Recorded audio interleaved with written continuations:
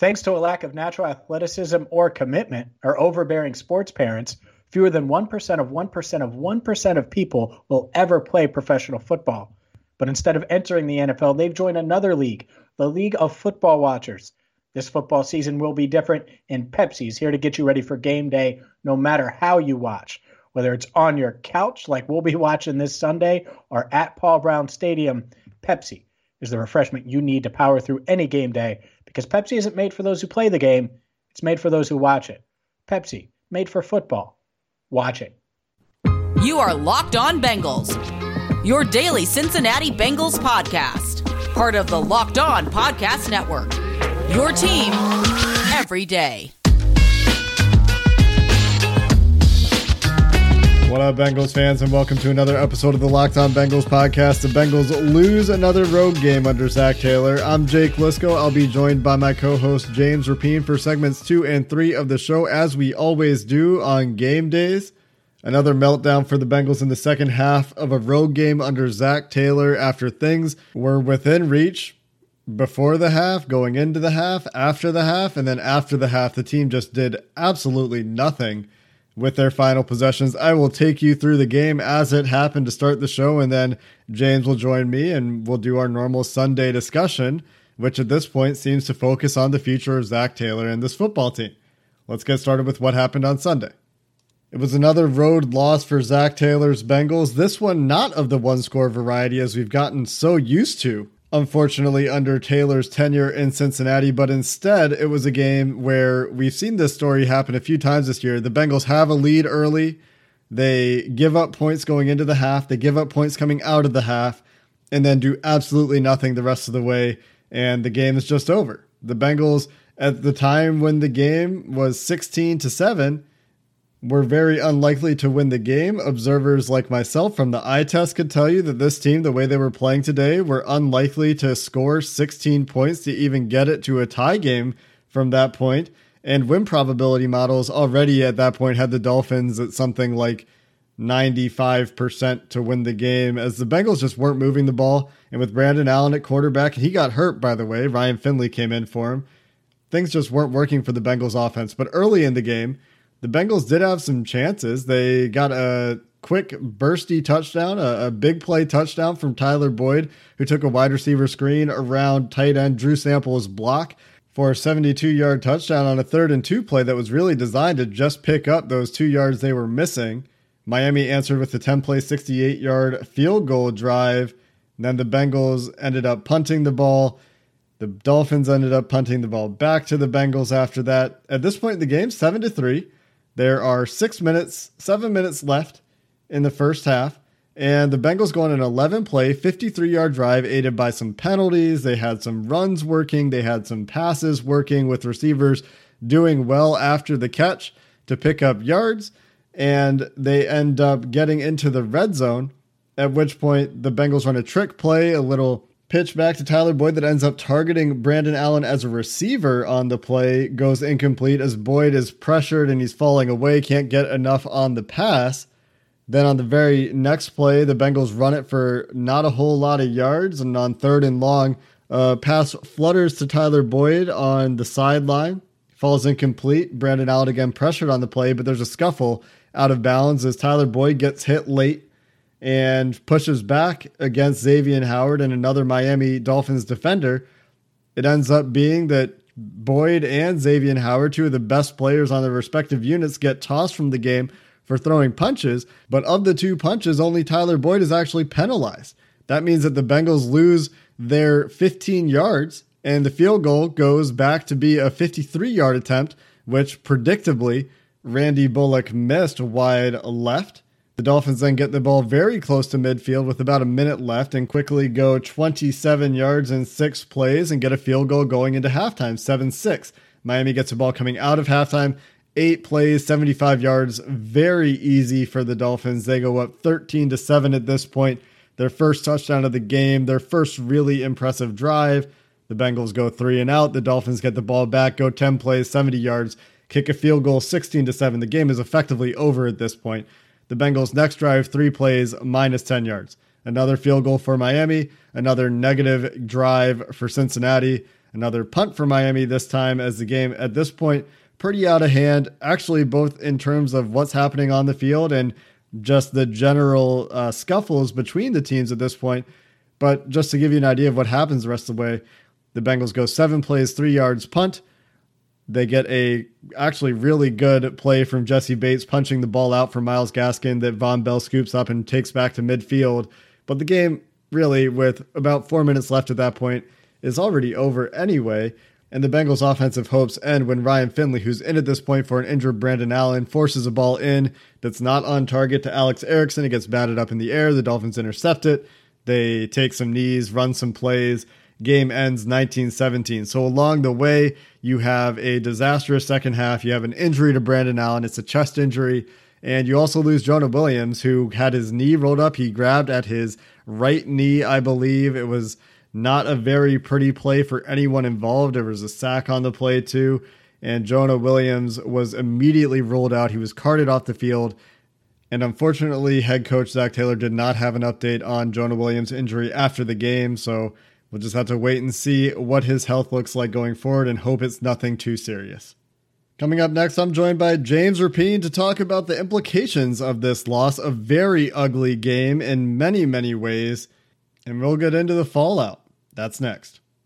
If you're working from home like me, maybe you're recording a podcast too, you've got a lot going on, plenty on your to-do list, but you can have one less thing to worry about and let DoorDash take care of your next meal. They've got everything that you might possibly want in your area: Chinese, pizza, you want a burrito from Chipotle, they've got what you need. Not only that, you can support those local restaurants in your community safely. A lot of them are on DoorDash. There are thousands of restaurants open for delivery right now that need your patronage. It's really easy to order. You just open the app, you choose what you want to eat, and your food will be left safely outside your door with new contactless delivery. That's a drop-off setting that you can choose. There are over 300,000 partners in the United States, Puerto Rico, Canada, and Australia. Can support your local go-tos or pick from your national favorites. They've got whatever you want for dinner. Go check it out. Our listeners can get $5 off as well. 0 delivery fees on your first order of $15 or more when you download the DoorDash app and enter promo code LOCKEDON. That's $5 off and 0 delivery fees on your first order when you download the DoorDash app in the App Store and enter promo code LOCKEDON. That's code LOCKEDON for $5 off your first order with DoorDash. It's that time of Sunday, folks. We welcome James Rapine into the podcast. James, just fresh off of those post-game press conferences, smiling at me, very happy with what he saw, no doubt. James, welcome to the show. Glad to have you here. How about that football team, huh? I mean, oh my God, I've covered a lot of football games, Jake, and man, I don't even know where to begin. Like, there were so many things going on in like, is the storyline Jonah Williams' injury, which is clearly long-term the story, or is it this brawl, or is it Tyler Boyd getting ejected, but maybe he shouldn't have gotten ejected, or is it Mike Thomas arriving too early? You know, so many things. Brian Flores yelling across the sideline and looking like he's going to rip Zac Taylor's head off. Like, I just, there's so many things. And yet at the end of the day now, what I actually see is a 2-9-1 football team, a coach that hasn't won on the road in 15 tries. And that's my big takeaway here is, man, they're up 7-6 at halftime and it completely unravels. Not that I thought they were going to win the game at that point, especially without Boyd. But Lord, you would have liked to see a better effort, and I don't mean their physical effort, but just a better showing, and it just wasn't there. I mean, I think, Jake, when did you think the game was over? Because I knew on the very first drive after halftime, I was like, "This is it. It's done. It's over." I knew it was certainly over, like 100% over at 16-7, but it was pretty much over at 13-7. But like once it's 16-7, it's like, okay, they're not going to score 2 more times. There's no way. They might score 1 more time, maybe. And you almost get it. Like maybe Von Bell, I don't know, gets a couple more blocks and maybe they score 1 more time. Or maybe Jesse Bates comes down with that interception that goes through his hands. And maybe they score, 1 more time. Higgins, maybe even Higgins, when he launched himself up in the air, maybe, there isn't a defender there. Higgins, and that's the thing is this team needs that to win a game like this against a Dolphins team that isn't that impressive to me. Like, I don't think they're that good. And I think they would have been better. I was telling you off air, they would have been better with Ryan Fitzpatrick at quarterback. And I talked to a couple people that cover the team over the past couple of days that said that. Like, why are they forcing the Tua Tagovailoa thing if he isn't 100%? And I didn't see anything that was too impressive, but from him, that is. But, yeah, I mean, this is kind of what they are now, which I think we said it last week. This is last year. That's what it worse. Is. Well, it's worse because it's a year later, and it should never have gotten to last year was supposed to be all right. Well, the training wheels are on, and at some point you're going to have to evolve into the next phase. And it felt like they were there, but really, it was Joe Burrow was hiding all of these issues, and now they're there. And so now every injury, you don't think Joe Burrow could overcome not having Tyler Boyd in the second half? Like, of course he could. But that one thing, it's over. The offense now, -4 yards in the third quarter. They have no one that can get open. And that's just how it goes. So Zach's in a tough spot because that record is just it appears like it's just going to keep getting worse, and it's 4-23-1 after Sunday's loss. Well, it's not just a record, it's how they've gotten there this game and some of the others, just squandering winnable games. I mean, there's a storyline that could have happened in this game. It obviously didn't, where the trick play to Brandon Allen works. It gets blocked up, and Tyler Boyd's able to step into the throw and lead Brandon Allen down the sideline, and he might score a touchdown. It's a pretty good play call. This is what we talked about. They need to, call these trick plays, scheme up some havoc, get some, turnovers, and they almost had a couple, and instead, Tyler Boyd's thrown off his back foot. Brandon Allen can't adjust. Obviously, he's not a wide receiver, and goes incomplete. The next play is a 2nd and 10 run that goes for nothing, and then you get the Tyler Boyd ejection, the 15-yard penalty, and should have been offsetting penalties. Obviously, I that's just mind-boggling to me that it wasn't. If anything, it should have been offsetting when Tyler Boyd's the guy taking the late hits, and then somehow he's the only one that gets penalized for retaliating. And then there's a punch after Boyd. I mean, it's just an insane situation in the first place, and then he gets tossed. And then Randy Bullock misses a field goal. The most predictable, by the way, missed field goal of all time, I think, after the penalty pushes him back. And then also extremely predictable is the Dolphins, with a minute left, getting some points before they get the ball back after halftime after that. Oh, you knew the moment that field goal was missed. Like, all right, they're getting 3 here.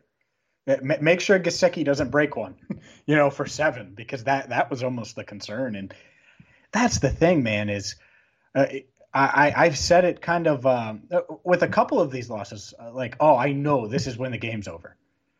And there's just something wrong with that, because we shouldn't know that. And it was really even before the Burrow injury at times. You knew that certain thing that it was just going to unfold a certain way. And that is, I don't really know how to fix it other than just completely rebuilding. And at some point that's, from a coaching staff standpoint, and at some point that's got to be considered. And I guess my big takeaway as we talk through this, it was so ugly, but that was such a poor showing, specifically in the second half, Jake. I think the Bengals front office is going to talk after this one. Like, I get it. They're extremely patient and all of the injuries and all.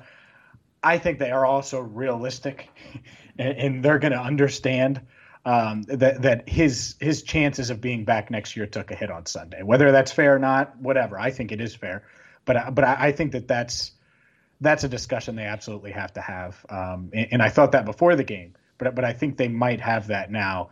Unless things change moving forward. But I think they might be having that conversation on Monday. Not that they're going to move on from him, but like, are we sure this is working? Because it doesn't look like it's working, right? Like there's no sign of life. There's no anything. Because you're right, the trick play is something I was calling for, and thank God they used Tyler Boyd and he threw it in Pittsburgh, like stuff like that. That's great. But you got to be able to execute it, and it's not fair to always put that on the coach. But at some point, you have to put it on the coach. And right now, I think the margin of error is so thin that it's borderline unfair to ask Zach to go out there and beat the Dolphins. But I think he should, like, they're 2-9-1. Like, that's, I think it's also fair to expect them to, or not expect, but ask him to win a game and win a road game. Are they beating Houston on the road, by the way? Because if not, you're talking about a coach that hasn't won a game on the road in two years. Yeah, I mean, it's hard to say that anything positive is coming out of this season at this point. To me, things just keep getting worse.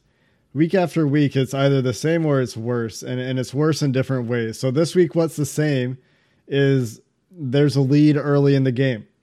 Going into halftime, or just before halftime, maybe, there's a way for them to easily get into or take control of or win the game. But instead, their second successful drive of the first half goes back to the missed 53-yard Randy Bullock field goal attempt. And then things just kind of come apart from there because the Dolphins in the first half were giving you presents. They were playing incredibly undisciplined football, giving you unnecessary roughness penalties, giving you offsides penalties. And then in the second half, the Bengals, I mean, not so much the penalties, but just do nothing. And the Dolphins start playing a little bit better, and the talent differential, as it always does over time, or usually does over time in these games, shows up and the Dolphins take over. But instead, if the Bengals go to like 14-3, then you make the Dolphins' job a lot harder. Can't make it easy for the other team. Mm-hmm. And it's just too much of just wilting in the second half as soon as the opposition counterpunches. And that's the thing is like the pressure was on the Dolphins to counterpunch. Like this is a game they had like really needed to win because there are a lot of teams in that AFC playoff hunt. And if you drop a game to the Bengals, and so if you would have been able to kick that field goal before the half and then not giving up the score and you're up 10-3, or you don't just let them march right downfield because of its up tempo to start the second half. And that's the other thing too, is once they score and it's 13-7, the offense has to do something there. It can't go 3 and out. And I think that's the thing, because once that happens, it snowballs and it's over. And they did. And that's the thing that they're going to fight the remainder of the year, because we saw this last year. This team isn't going to just roll over. They're going to give effort. And I think there's a fine line between Zac keeping the guys bought in and the guys doing that on their own, because guess what? They're competitive as hell too. I mean, if you're competitive, you're going to want to go out there and win and show the rest of the league that you deserve to play wherever next year. A lot of these guys, who knows where they're going to be. And so that's the other part of it. But yeah, I mean, there aren't too many long-term takeaways, I think, from this game, other than one, injuries, which I think we could talk about in a bit. And then two, the fact that you're still employing this guy, and at some point you want to see some kind of signs. And it's just I don't know if it matters who the quarterback is, because the second half failures, we've seen those. We saw those with Burrow against Indianapolis, right? It's not Burrow's fault necessarily. I'm not saying that. It's a pattern that we're seeing, and I don't think it's necessarily one person's fault.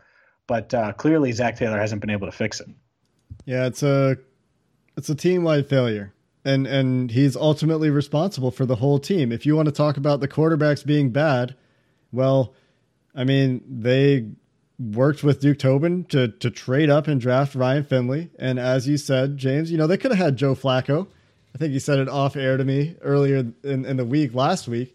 They could have gone out and gotten a journeyman veteran who has some starting experience, but they got Brandon Allen and Jake Dolegala, and that was their quarterback competition in training camp. And then they lost Joe Burrow, and now you're in a situation where you've won 2 games this year. You haven't won a road game, and you and I are both saying, hey, win some games. Show me that things just aren't going to fall over at the soonest sign of resistance. Don't tell me in your post-game presser that you're proud of your team's effort when you have like one drive that doesn't have negative yards in the half. Mm-hmm. And instead do something. Their lone score. Sorry to cut you off. Sorry. Their lone score was gifted because the Dolphins were undisciplined. Like, imagine if Tyler Boyd gets tackled for a 3-yard gain there. What conversation are we having? And I know, well, it did happen. Well, that was a Dolphins issue. That wasn't like the Bengals forced them into that. And it was a good block by Drew Sample. But come on, the rookie safety took a bad angle there, and Tyler Boyd took advantage. And so did Byron Jones. Hey, that's why you draft Drew Sample in the second round, by the way, just for that beautiful block. Coming up next, James, let's do a good, bad, and ugly. We've ripped on Zac Taylor. That's certainly something that, the whole game was ugly. There were a few glimmers of good, and there's some things that maybe weren't quite ugly and were just bad. We'll get into that coming up next. The best way to recover from a Bengals loss is with Built Bar, because Built Bar is the number one protein bar on the planet. You hear us talk about them all the time here on Locked On Bengals. They have 18 amazing flavors. My go-to is the mint brownie, but they have anything you could imagine, from cookies and cream to cherry barcia, raspberry, German chocolate, peanut butter. So whatever your taste buds desire, Built Bar has got it. And the best part, it isn't their amazing taste, because they taste amazing and they're covered in 100% chocolate. It's the fact that they fit your macros. You're working on that summer body right now as we approach Christmas. You don't want to add extra holiday weight. Well, mix in a Built Bar as a snack. They're awesome. High in protein, low in sugar. Perfect for you. So go to BuiltBar.com right now. Use promo code LOCKEDON. You're going to get 20% off your next order. Again, use promo code LOCKEDON for 20% off at BuiltBar.com. James, let's wrap up this week with a quick good, bad, and ugly for the Bengals. Let's start with a couple of high notes. Jesse Bates, I thought, played another pretty damn good game. He got beat by Mike Gesicki a couple times, or maybe once, really. The great one-handed catch from the Miami tight end. Another play, he was kind of in zone and Gesicki caught a ball in front of him, but he's all over the place, making some nice plays in the run game. Nearly had an interception, had the great punch-out forced fumble on the Myles Gaskin play. Jesse Bates continues to be the rock of this defense. I thought Von Bell actually had a pretty decent game as well, particularly in run support. And William Jackson on defense, staying in the secondary, had a pretty nice game as well. Oh, and last thing I'll mention, Sam Hubbard turned it up a little bit today. He's had a rough season, but he was out there today. He made some plays with some high effort kind of plays.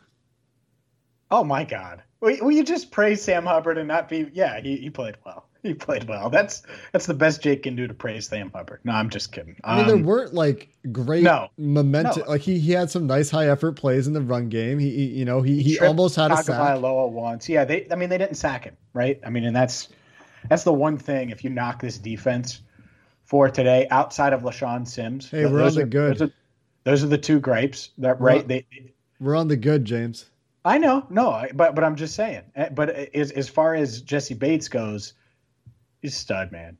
He's everything you look for, and he tackled well today. You're right. He poked out the ball, and I think some of those things that Von Bell brings, that they've really grown together, and they've bonded over the past 5 months or so.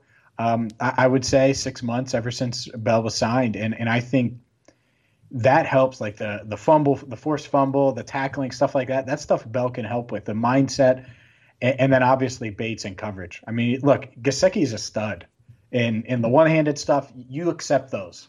And he's just, 13 tackles. That's a career high for Jesse Bates. Pro Bowl, All-Pro, get him in. He deserves to be in. He's right now he's the best safety in the league, and I don't know if he is, but this year he is. That's how he's playing. And it's a damn shame that it's getting lost. And you're right about Jackson. I thought he was really great against Parker, won that one-on-one matchup, which is what you need him to do. Parker only had 4 receptions for 35 yards. You take that all day long. Yeah, and the 2 penalties called on Jackson, one of them probably fair. The other one I would generously call highly suspect or questionable. I thought it was a good jam, and I thought that William Jackson should have had the interception. And maybe that changes the game. And before we get into the ugly, because I'm not sure if there's anything in this game that was simply bad and wasn't ugly, but the one last note of good, and the really only positive note for this Bengals offense, is T. Higgins, who continues to, as a 21-year-old rookie, be a pretty solid wide receiver. He had 5 catches on 7 targets for 56 yards, and he almost hurdled a defender. That was fun. Tyler Boyd also, we talked about that touchdown play between him and Drew Sample. You got to shout that out, but not much else positive to speak of on the offense. The offensive line, again, quite porous. The Bengals quarterback sacked 6 times. Not great. So let's get into the ugly then, because that's the way that we're trending at the end of that. Number one, James, I would say the officiating, quite bad. Not necessarily only in the Dolphins' favor, but generally the officials did not have control of the game. Brian Flores, 3/4 of the way across the field, yelling at someone on the Bengals sideline. Devontae Parker punching a coach in the face. I mean, come on. The refs let this one get out of hand, and it just got very ugly. I think that's ugly number one for me. And it took them 37,000 minutes to navigate through everything. Oh, yeah. And that's the other part. You know, I mean, it looked like a benches clearing brawl that you see on a baseball field, but it's not a baseball field. And that rarely happens, if ever, and it shouldn't happen. And you could tell Zac Taylor was frustrated with the officiating after the game. He was kind of limited on what he could say, and he caught himself a couple times because he didn't want to get fined, naturally. At the same time, I get the frustration. I do. And it's unfortunate. It's unfortunate that Boyd got ejected. I thought that was weird in and of itself. I thought there should have been a penalty called from the moment he was pushed. And then it goes from there. And then, look, Thomas got there too soon. I don't think he was trying to hurt Grant. He got there too soon, and he needs to be aware. But should that result in a benches clearing type thing?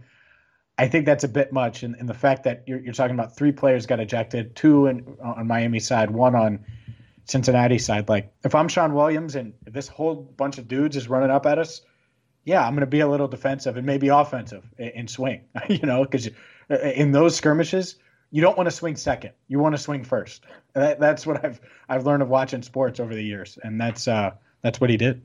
I think the worst part about it is that Brian Flores is leading his team across the field. I mean, you think of the head coach isn't out there, the bench is going to – I mean, the bench is following their coach. And some of the players are going out there to try to pull Flores back. You need a player to pull back your head coach? And he did say after the game that he shouldn't have lost his cool and that he was, basically apologized for it. But, yeah, I agree. On the flip side, though, there are going to be some listening, whether it's fair or not, that say, well, I like that type of passion, and I like that he's willing to stick up for his guys, and I like that he's willing to do that. And he's going to get fined a lot for doing it.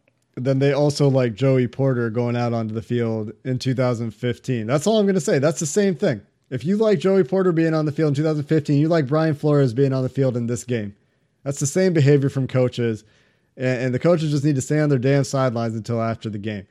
Other ugly things in this one, James, the offensive line I talked about, generally very bad, but the worst thing about this game that's really been lost in the shuffle of this scrappiness narrative or scuffle narrative is Jonah Williams looks like he suffered a potentially severe injury.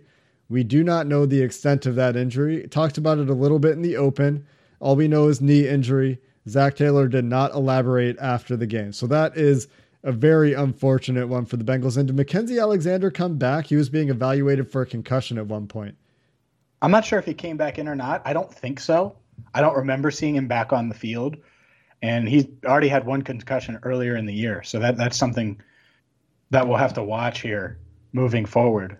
Because if he did suffer a concussion, who knows if he'll be able to be back next week for their matchup against Dallas. But obviously the big injury is Jonah Williams. And how is he – anytime you're carted off the field, it's scary. Right knee injury.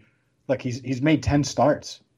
And you wanted him to start all of the games this year if you could and really get as much experience as possible. And I thought these final 5 games were crucial to his development and kind of being that anchor on the offensive line that they drafted him to be. And if this is a serious knee injury, what a huge, huge setback it would be in that process. First round picks in the Bengals, man, just a cursed thing. It seems just a lot of early career injuries for those guys, really going back the last nearly decade at this point, it feels like. The one last note, I guess we're going to end on another downer, the bad. And I guess, just turn the podcast off if you've had enough and you don't want to hear the bad. I mean, AJ Green, again, 1 target, body language frustrated a couple times in this game. They just can't get him involved. And it's just really sad. Maybe it's more sad than bad to see it look like it's going to end up this way in Cincinnati for him. Yeah, it stinks. And honestly, I don't think it is just him. I don't think the coaching staff really knows how to use him or how to get him the ball or tries, or I don't know. I don't know what it is. But obviously back-to-back games with no receptions for AJ Green, that's unheard of. And it's sad. Oh yeah. I'll end on one happy note here. I agree with you that it's sad, but one last positive note, Stanley Morgan as a punt gunner, still a absolute pleasure to watch. That's going to do it for this episode of the Locked On Bengals podcast. We will be back tomorrow. It's Mock Draft Monday. Again, we'll find a new angle for it. We'll take it in a new direction. Until then, Bengals fans, have a good one.